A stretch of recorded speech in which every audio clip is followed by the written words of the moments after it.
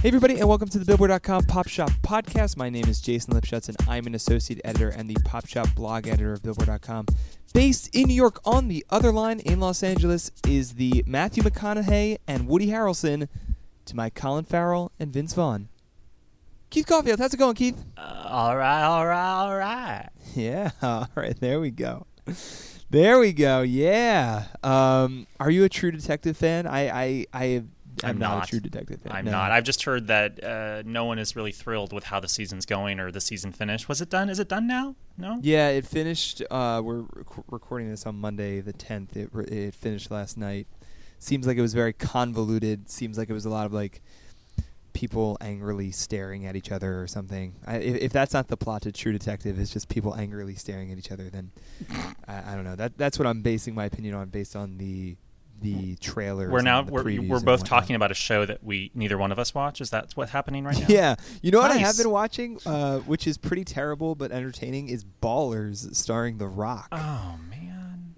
It's got that football. It's got that Entourage vibe of dumb bros hanging out. I'm like, yeah, hard to deny the dumb bro vibe TV show. It really is hard. I know you're being sarcastic, but it's really easy. I agree with that. It's like super easy. So easy. Keith, welcome as always to another Pop Shop Podcast episode. We are going to be talking about a whole lot in the pop world. We have a new #1 single on the Hot 100 this week.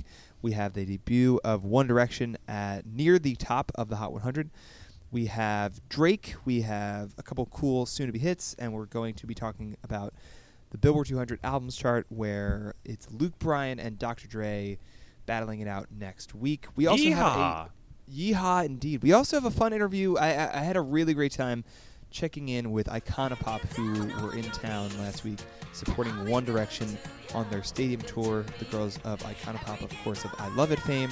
Their new single, Emergency, is great. We talked about the One Direction tour and working on the music, and it was an awesome chat.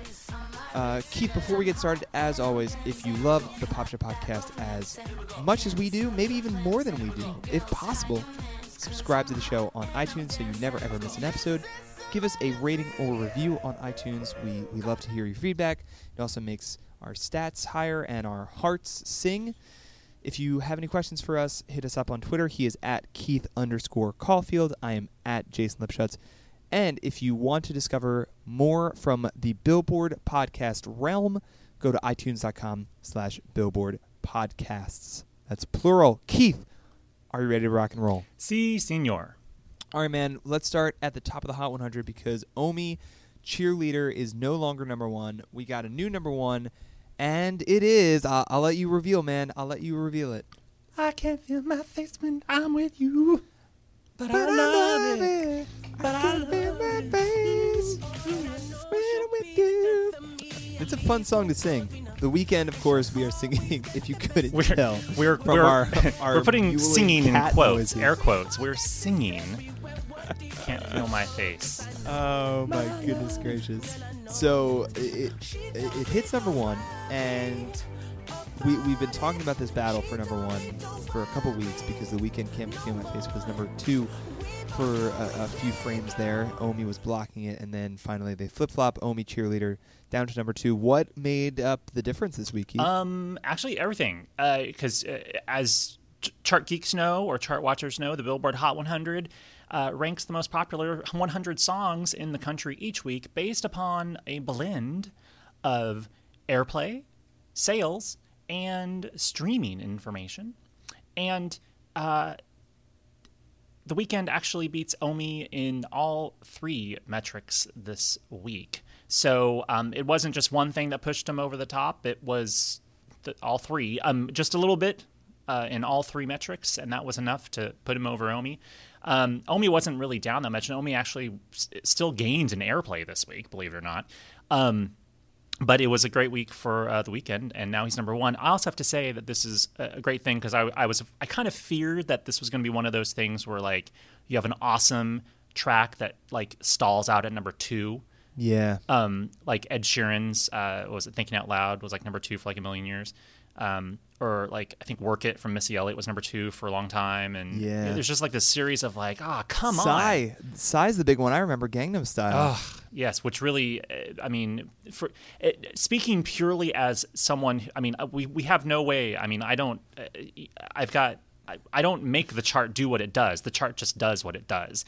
And I can speak from sort of an exasperated like pop fan where I look through the chart history of songs that peaked at certain positions, and I'm like, oh man, like I really wish, Foreigners Waiting for a Girl Like You would have been number 1 for 1 week instead of 10 weeks stuck at number 2.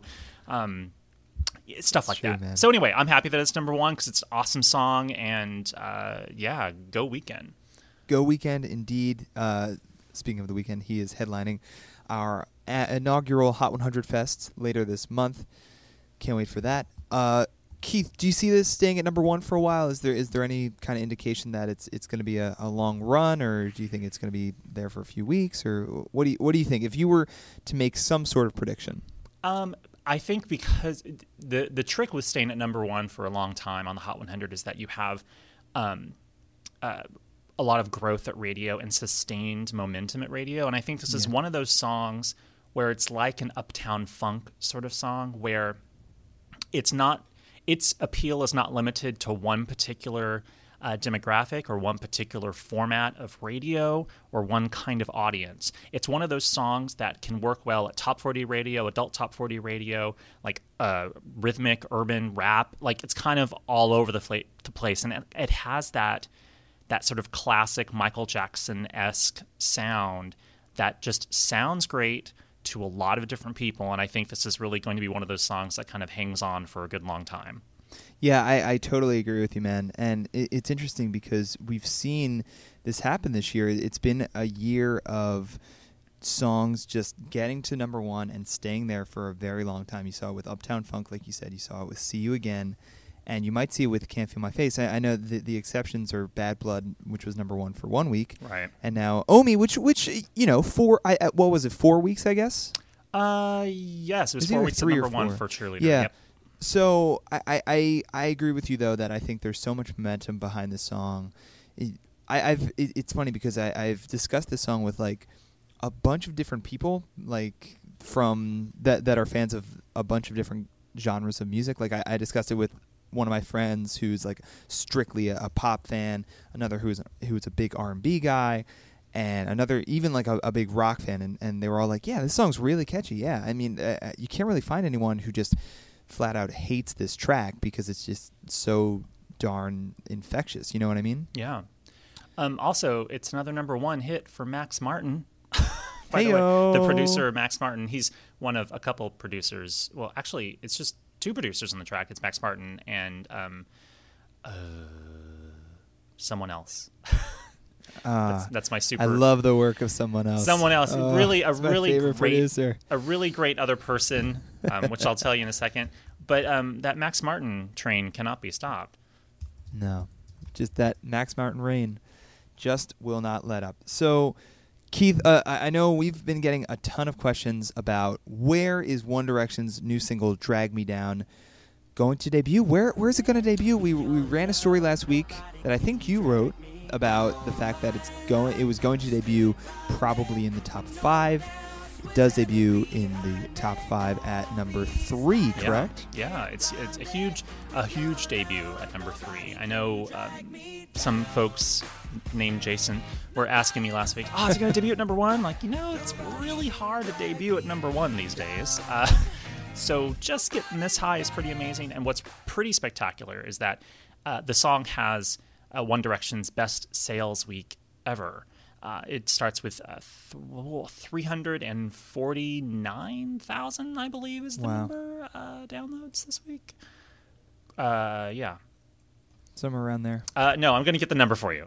I'm not going to just dodge. Well, while you look that up, 350,000 downloads. 350,000 downloads. That's a lot of downloads, man.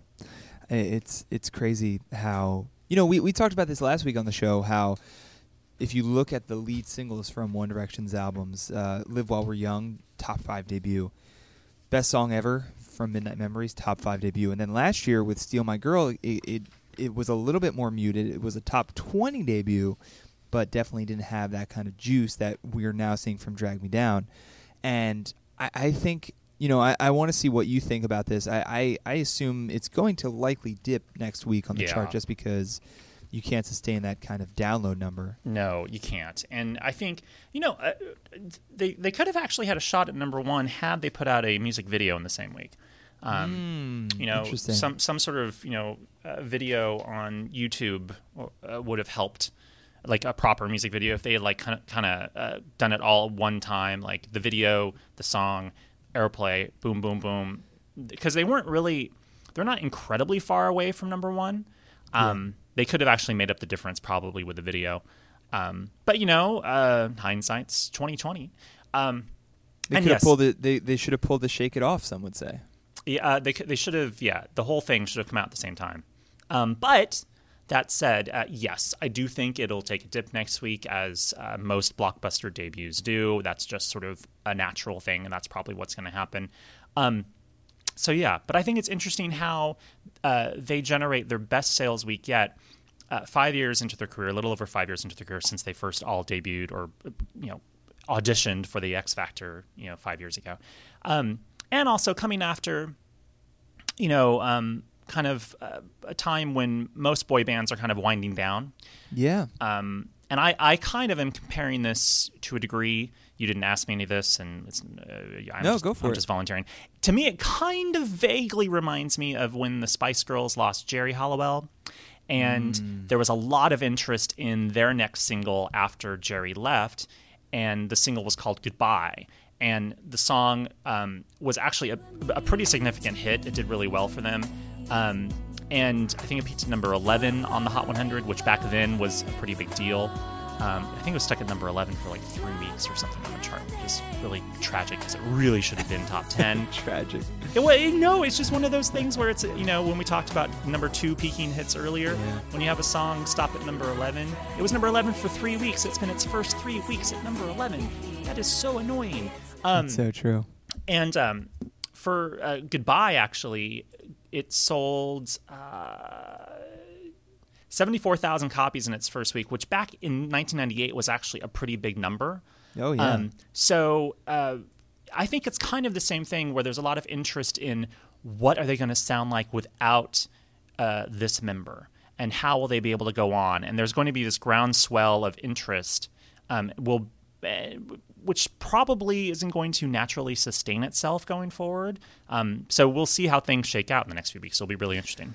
Speaking of the Spice Girls, man, it's funny because I was on TV last week talking about the Spice Girls rumored reunion, and I was talking about the fact that I was asked if Victoria Beckham was not going to reunite with the Spice Girls for a potential 20th anniversary reunion. I mean, it's not all 5.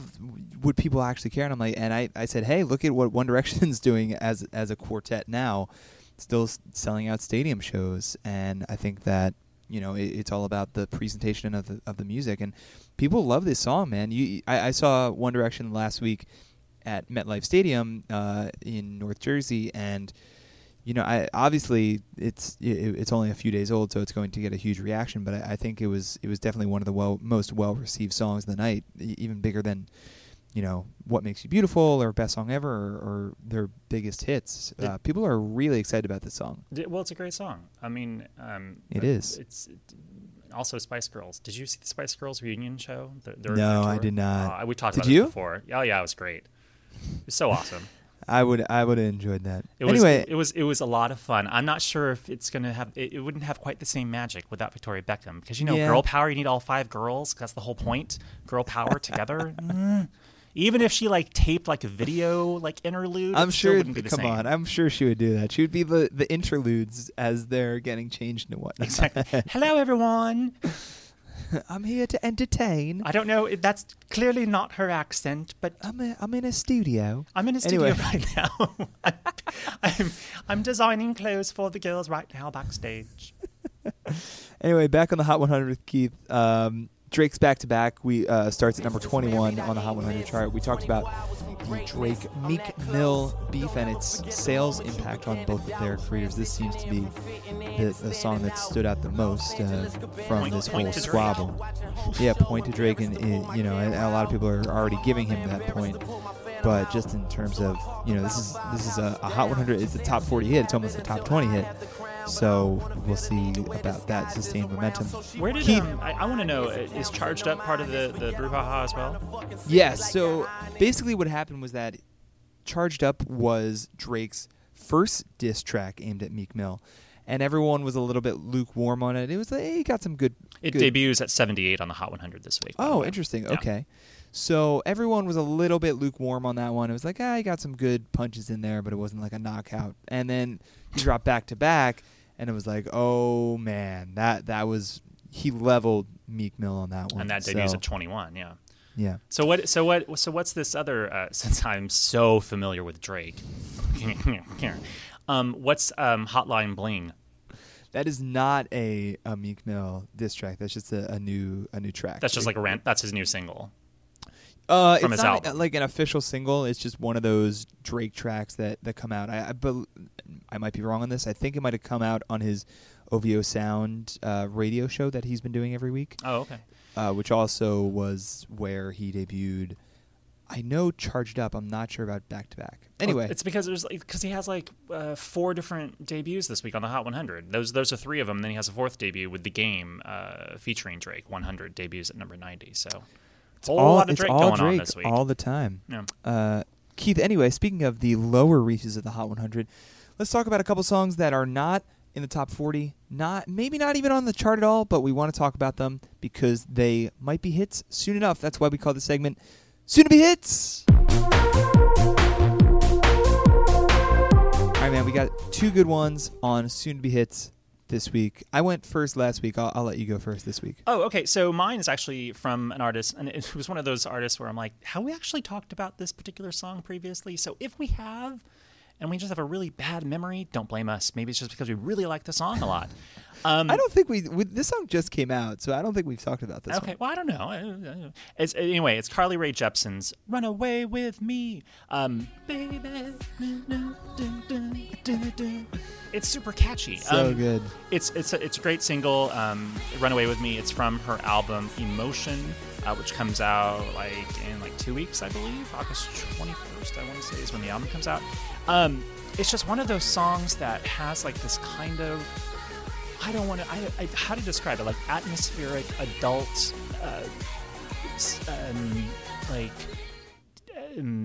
pop. It's very, what? Very, I don't even know. It's just very euphoric. It's very heart swelling pop. Yeah, music. it has this kind of I really like songs that have sort of a whoosh moment where you kind of feel like you're being sort of carried away by something, and it just has this kind of really sort of uplifting vibe to it. At the same time, sounding really kind of elegant and smart and cool. It's great. It's a really great song, and her last single, I Really Like You, didn't, as we say, set the world on fire. It did okay. It'll be interesting to see what happens with this one. It's bubbling under the threshold of our mainstream top 40 chart, which is known as Pop Songs on Billboard.com. So it could debut here in the next few weeks. I think it's really cool, and you should definitely check it out. Keith, did you see what I wrote last week about the underrated pop artists? And I was trying to, I did this whole nerdy thing about trying to determine who was the most, if Carly Rae Jepsen specifically was the most underrated pop artist at the moment. Did you see that? Maybe not. No, I did not. Would you like to tell us about it and how Carly Rae is the most underrated pop artist of all time? No, I was talking about at the moment. I did this huge scientific breakdown of Carly Rae Jepsen and 9 other pop artists who I find to be underrated. Obviously, it was a subjective thing. It wasn't there's any kind of underrated meter. But I did it based on, it was 4 categories. It was lack of critical acclaim, lack of commercial success, longevity of being underrated, and amount of mind-blowing music released.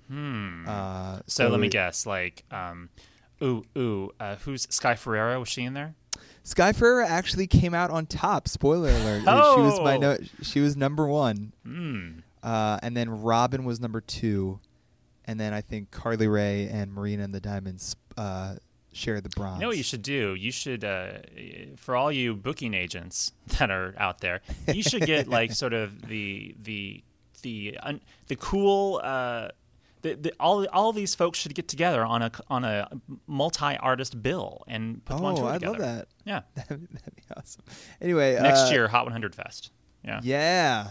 we got a couple underrated ones in there. I think. I think Betty so. Who? Betty Who was in there. Yeah. Anyway. What's soon to be hits. What's your soon to be hit?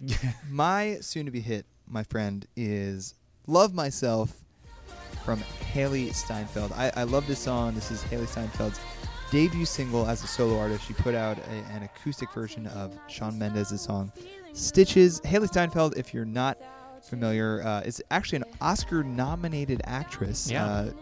From True Grit from a couple years ago. She was also in Pitch Perfect 2 and a couple other film roles. She was also in the Bad Blood video, right?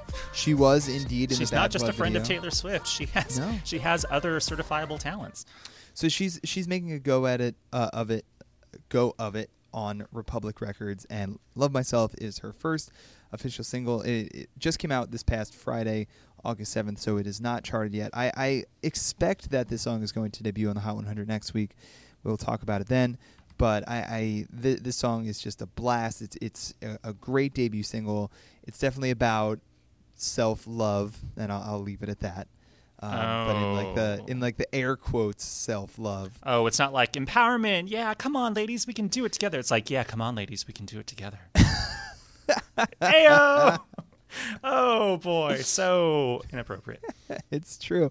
No, it's a self-empowerment anthem in a certain way. In a certain way. In this summer of songs mode. like "Cool for the Summer" by Demi Lovato and yeah, it's definitely in there.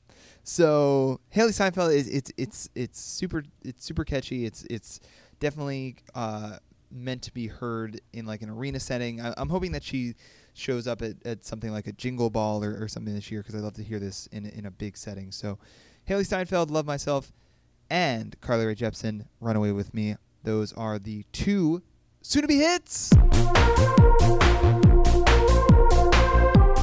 You almost feel like Haley's going to show up at like a Taylor Swift concert as like the special guest, and they'll like do the song together. Yeah, I think that is a great call in the next like week or 2. Yeah. Did you see that she brought out Fetty Wap in Seattle? Man, she's bringing out some like sort of whoa, never would have thought of that artists on her tours lately. Good for Fetty Wap, man. I mean, not a bad thing. It was just like wow, cool. Fetty Wap is like a pop star now. It's fantastic. I love it. Anyway, Keith, let's quickly talk about the Billboard 200 albums chart, which you wrote about earlier today. So we have a new number 1. It's the Descendants soundtrack. Who knew? Who knew? No one. Yeah, no one knew. So what is this Descendants soundtrack? Exactly. I've heard of this. I did not watch the Descendants, but can you explain it a little bit?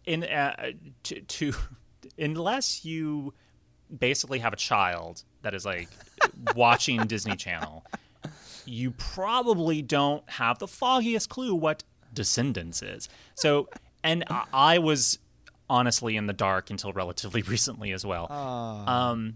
It was a really slow week for new albums in the past week. So the Descendants, not even The Descendants, that's the George Clooney movie. Descendants, it's a TV movie, a live-action TV movie on Disney Channel, directed and choreographed by Kenny Ortega, who also did all 3 High School Musical films. And, of course, Michael Jackson's This Is It, and he choreographed Dirty Dancing. Hey, Kenny Ortega. But it's about 4 children of classic Disney villains who are in this fairy tale universe and have to go to sort of like a private school together. It's anyway, there's a lot of music in it, and the soundtrack, which features the stars of the TV movie singing, debuts at number 1. The interesting thing about this, aside from the fact that, hey, we've never heard of this thing that debuts at number 1, it's the 4th soundtrack to be number 1 this year on the Billboard 200, following Pitch Perfect 2, 50 Shades of Grey, and the Empire soundtrack. But also, it is the lowest unit total ever at number 1 on the Billboard 200 in 2 different ways of measuring. One, since we started measuring the most popular albums of the week by overall consumption units, like overall album equivalent units, that was last December. It has the lowest figure. It did 42,000 overall units. And it actually sold about 29,000 copies in terms of like pure albums, which is the lowest sales figure ever at number 1 since Nielsen started tracking sales back in 1991. So it was a really spectacular week for album sales. But congratulations to Descendants. Hey. Yeah, it's insane how few copies actually need to get sold now for a number 1 album on certain weeks, obviously. Normally what happens is that every week there's at least one album that does well, like good, like even like in sort of like a mediocre week, you'll still have like a Jill Scott album which does like 50,000 or something. So exactly. It's like, it's not great, but at least it's not the bottom of the barrel. This week, kind of the bottom of the barrel. Luckily, things will perk up next week, and this is where you tell me something about next week, right? Yeah. So obviously we like whoa, hang on there, Keith. That was exciting. I think Jason just fell out the window. Just good, you're there. Oh, thank God.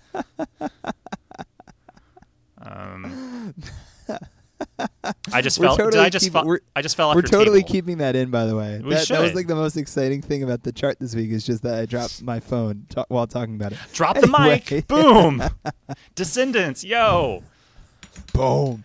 So, Keith. Jason. Yes. Anyway, next week on the Billboard 200 albums chart, we're going to see some big debuts from Luke Bryan. His new album came out last week, as well as Dr. Dre. There's a new Dr. Dre album in this world. It is called Compton. It is a soundtrack to Straight Outta Compton. It's not really a soundtrack to Straight Outta Compton. Sort of soundtrack. It's sort of, but I'm unsure if any of the music from this album is actually in the movie. I could be wrong, but anyway, I'm actually not sure of that. It's Dr. Dre's Compton. So. Well, anyway, we'll find out. We'll find out. Keith, so it looks like Luke Bryan's still going to be number 1 despite all the hoopla around this Dr. Dre album? Well, right now forecasts are that Luke, and this is as of Monday morning, you're hearing this on Tuesday, or perhaps later. Right now, Luke is heading for maybe 340,000 overall units, and Dr. Dre could do maybe like around 300,000. The week is not over yet. The week will not be over with until Thursday. That's the final day of our tracking week, which now runs Friday through Thursday each week. So we shall see. But it seems like Luke has a fairly comfortable lead. Of course, anything can happen. And one other thing I wanted to point out, Keith, is that someone doing very well on this album's chart, even though it's not in the top 5 yet. I think it's number 6 this week. Is Sam Hunt's album seems to be performing very well. It's in the top 10. It was released way back in October, so it's a lot like the holdovers by Taylor Swift and Ed Sheeran and some of the others that have been hanging around the top 10. But Sam Hunt, obviously a much smaller name. And Keith, have you just seen this album growing and growing each week? Well, it's not growing and growing each week. What's happening is that he's had an incredibly sustainable. He's like very steady. He's like when you go to Whole Foods, you buy sustainable fruits. That doesn't sound right. He's had very steady sales for his album because he's so big on country radio. He's like basically like the big breakout star on country radio this year. But at the same time, he's also crossing over to mainstream top 40 and sort of like outside of the country realm. He's actually crossing over. With songs like "Take Your Time," which actually, was a significant top 40 hit, in terms of non-country audiences. What's really cool is that his album, Montevallo, I could be pronouncing it wrong. I think that's right. Montevallo has actually sold more than like 11,000 copies in every single week that it's been out. It has been among the top 30 sellers each week since like January or February. Like, it's just really consistent. And I think he's really someone to sort of watch, not just in terms of country music, but in just music in general this year, of like what's going to happen as he moves forward with his career. Yeah, if you're listening to this, you've probably heard of Sam Hunt, probably heard a Sam Hunt song even in passing, but yeah, just to point out, like he really is holding over very, very well, and just steady album sales. We'll see if he can turn that into real like country and crossover stardom. So Keith, we got to get to Icona Pop. Icona Pop stopped by. Actually, I met Icona Pop last week at their hotel. They were staying in Midtown Manhattan, and I met them and we met in the restaurant of the hotel, and it was too noisy to record the podcast. So we actually went up to their hotel, one of their hotel rooms, and recorded it, and they didn't have any like chairs, so this interview was recorded on one half of Icona Pop's bed. So we had Eddie, our sound guy, and me on the bed, and then Icona Pop on the bed, and they were hilarious, and it was such a fun chat. We talked about opening for One Direction, their new single Emergency, which was produced by Ricky Reed. If you know Talk Dirty and Wiggle by Jason Derulo, it sounds in that vein as well. And what's to come from them? Their debut album, This Is Icona Pop, was released back in 2013. Of course, that included their top 10 hit, I Love It, featuring Charlie XCX. They talked about following that up as well. So here is Icona Pop on the Pop Shop Podcast. You want me down on earth, but I am up in space. You're so damn hard. Icona Pop, thank you guys so much for stopping by the Billboard.com Pop Shop Podcast. And congrats on the new EP release. You guys are playing stadiums. It's like an exciting time for you guys. How are you guys feeling? Oh my god, yeah. When you said all of that, it was like, oh. I was like, that sounds so cool. Yeah. Are we doing all of We're that? actually pretty cool, yeah. It's a little bit surreal. Yeah, it's crazy. I called my mom the other day, and she's like, how's it going? I'm like, Mom, it's crazy, and I tried to explain to her like what's going on, and she doesn't get anything. She's like, "Well, that's amazing. I mean, I want to see that." She really doesn't get that it's 50,000 people like every night when we play, and then when One Direction plays even more. But like, it's so weird to explain. Like, stadiums are the biggest you can do, basically. Yeah, it's unbelievable. So tell me a little bit about what you guys see and feel on stage, because, like you said, people are getting excited for One Direction and holding up the signs. Yeah, totally. But what is that like, just to look at that atmosphere and be part of that environment? I mean, it's amazing. It's you feel it even when you roll in and you get to the venue. The excitement, the expectations of the night. People, they've been waiting. They've been like saving money to buy these tickets, and then they've been waiting for so many months, and then they've been buying their T-shirts. They've been making their signs. I mean, it's for real, and they're like, it's beautiful, and everyone's united. And one of the most beautiful things we saw on the tour was like. Before we went on, suddenly they were playing some songs, and because a lot of their fans are pretty young, or they travel from a far distance, they're there in time, and you could see like that they started to do the wave with the hands, and the wave was going like all around the whole stadium, and it was just once. No, like 10, 20 times, and people were singing along. I've never seen like people so united. Do you say that? Yeah, it was like a big party of people just singing together, even before the show. Yeah. That's unbelievable. Yeah, I've never seen that before. Now, have you guys been able to spend time with the One Direction guys? We've been going out one time with one of the members, and then we've been basically just we've been having so much to do. Yeah, we've been traveling sure. before and after, so we've been sticking along, like waving at them from this side of the stage and be like, "We're trying to stay here," and then we need to leave. But we've been hanging a little bit at the venue, like going in, saying hi. They're super nice. They're so nice, and we're looking forward to when we're both staying in the when we're all staying in the same city Yeah. for more than just because you go to the next place directly after. it's Yeah.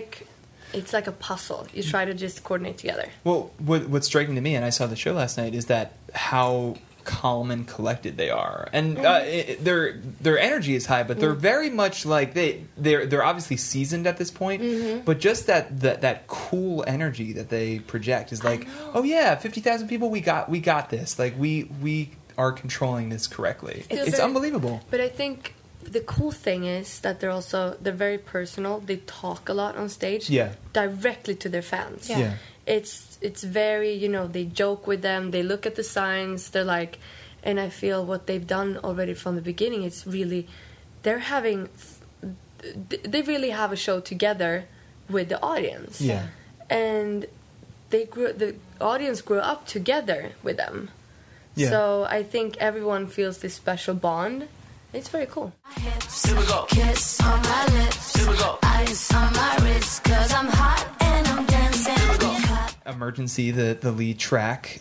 You guys worked with some really cool guys on this. Eric Hassel, who's one of my Yeah. favorites, and Ricky Reed, Yes. aka Wallpaper, who. Such a good crew. Yeah. So how did this song come together with those two guys? It was pure magic. Basically, we've been writing a lot with Ricky or Wallpaper, and also with a lot of amazing names and we were just in the studio hanging out. We invited Eric because he's one of our best friends. Yeah. So we invited him to come to the studio, and we basically wrote Emergency in like 2 hours. And it started off with that. We were having an idea, and Eric was like, I can go and put it in. Because we were like eating or something. And he sang, this is an emergency. And we were like, that sounds so freaking good. We Yeah. don't want to take that away. Like, let's keep it. No. So, and it was like, oh. So, am I singing on this song now? We were like, hell yeah. So, I feel like... It was... yeah. No, sorry. No. It was pure energy. Yeah. And I think that's the cool thing that can really happen. That's why we also like to collaborate with people. Yeah. Like, we love writing in the studio, just us.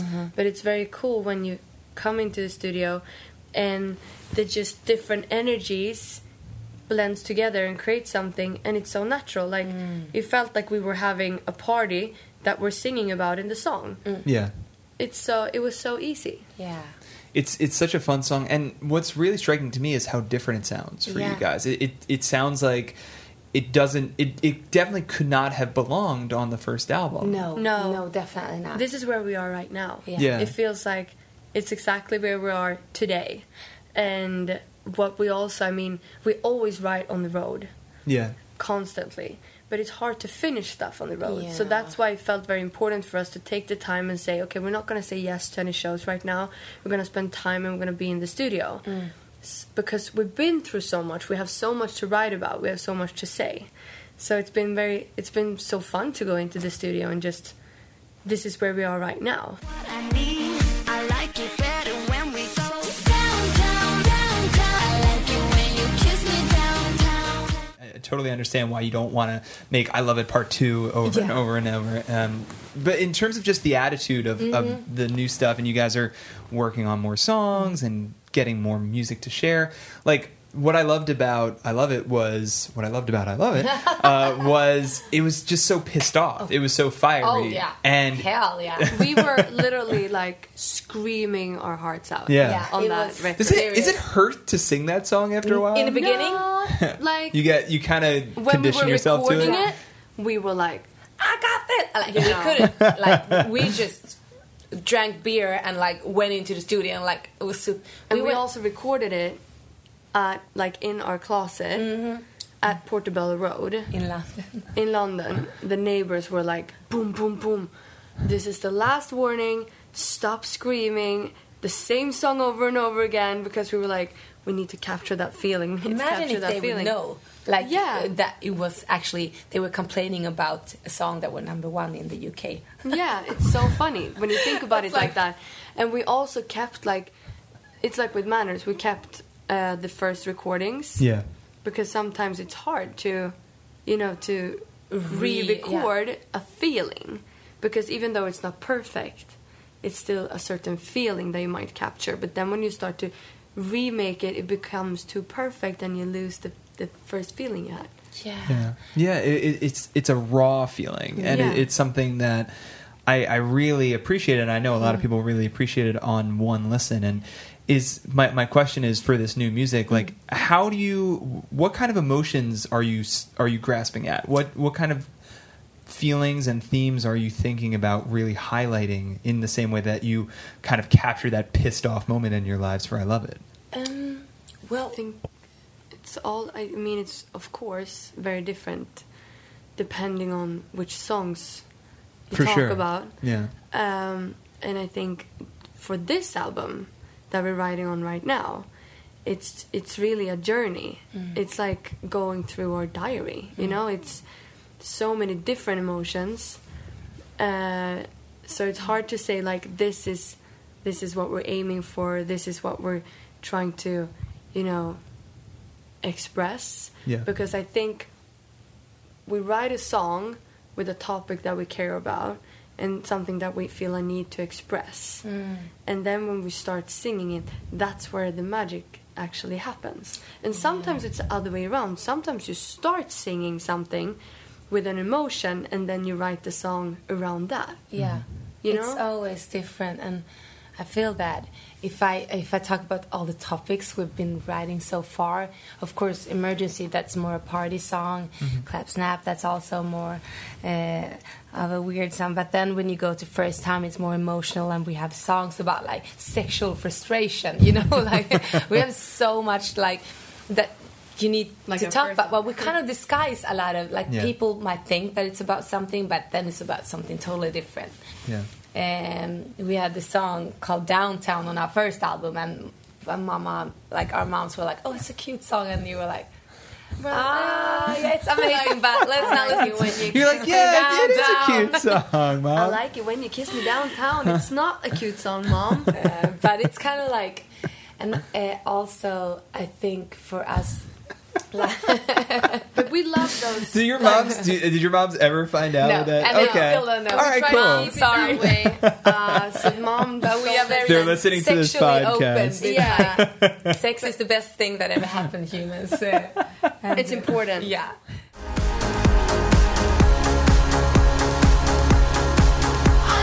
There you go, Icona Pop. Thanks again for stopping by. Actually, if we were to go back into the Pop Shop podcast days of yore, Keith, I don't know if you know, but Icona Pop was our second guest ever. Wow. On the Pop Shop podcast. Do you remember who our first guest was? Artist guest, I should say. No, I don't. No idea? No idea. Damn. I wish you'd say something, man. I feel like I'm giving up on you. That's a hint, and I still don't know. It's a pretty big hint. A Great Big World was our first guest ever on the Pop Shop podcast, and then it was Icona Pop the week after. Thanks again to Icona Pop for stopping by. Keith, are you ready for your chart stat of the week? Hey, that was a little bit shorter than normal. That's fine. Hey, That's fine. Did you know? Well, actually, you already know this, Jason, because I've already prepped you. Did you know? Jason, did I know? Yeah. Do you know? Do you know? I think I do know. This week, 50 years ago, on August 14th, 1965, Sonny and Cher's I Got You, Babe hit number 1 on the Billboard Hot 100 chart. Did you know that, Jason? I did know that. I did indeed, because you told me before we started taping this. Yeah. But I usually don't tell Jason what the chart stat of the week is, but this time he knew. And what's cool is that not only was it 50 years ago that Sonny and Cher got their first and only number 1 single on the Billboard Hot 100 chart, but I also actually talked to Cher, one half of Sonny and Cher. Heyo! For a sort of a long, in-depth Q&A about her amazing music career, and specifically her chart career on the Billboard charts. I did the interview like a week or so ago, and we posted it to Billboard.com. last Friday. You should definitely check it out. We'll probably link Definitely to it. check it out. And she talked about the making of I Got You, Babe, and how basically she was woke up in the middle of the night by Sunny and said, come downstairs or come to the living room, sing the song. And she's like, all right, whatever. And she sang it, and she's like, okay, I'm going back to bed. Bye. And she didn't think that it was like, going to turn into what it turned into. And also, she was probably groggy. It was the middle of the night. Of course. And what I thought was really interesting from our chat, and we talk a lot about all sorts of stuff, is that she's basically said that she's not necessarily a very good judge of what can be a hit record. She doesn't necessarily hear hits. Like the first time, she said this before previously, the first time she heard the demo version for If I Could Turn Back Time, she didn't like it. They had a really hard time making her number one hit Believe. It was just not going anywhere until they kind of stumbled onto the vocoder sound that eventually made it so famous. Yeah. It's a really fun interview, and I had a great time talking to her, and I was thrilled that she would take the time to speak to me. Anyways, there you go. 50 years ago this week, I Got You, Babe hit number 1, and go check out my interview with Cher. Yeah, check out Keith's chat with Cher, and thank you again for your chart stat of the week. I like that. My chat with Cher. My chat with Cher. Chat with Cher. Chatting with Cher. All right, man. This was a particularly goofy Pop Shop Podcast episode. I dropped the phone. We did some British accents. Chat with Cher. Chat with Cher. Chat with Cher. It's like, we're from Jersey, the Bronx. That's It sounds like really you're saying bad chair accent. instead of share. I'm saying chair. Not even the chair. Now I'm doing Neil Diamond. Keith, do you have any parting words? I saw Neil Diamond in concert a few weeks ago at the Hollywood Bowl. Man, is he great. Oh. Yeah? Yeah, have That's you ever good? seen Neil Diamond in concert? No, I've not. I would like to see Neil Diamond. He's so awesome. Yeah, that'd be pretty fun. He was at the Billboard Music Awards. I think he got like our Icon Award, I believe. Yeah, that was the year I was not there. Yeah, bummer. Anyway, Keith, next week on the Pop Shop Podcast, before we wrap, very quickly, we are going to preview the Billboard Hot 100 Fest with a couple guests who are playing the Billboard Hot 100 Fest. You don't Very say. excited about that. And yeah, man, let's go out on Believe by Cher. Why not? Why not? Keith, thank you as always. Thanks for listening, and take care. Do you believe?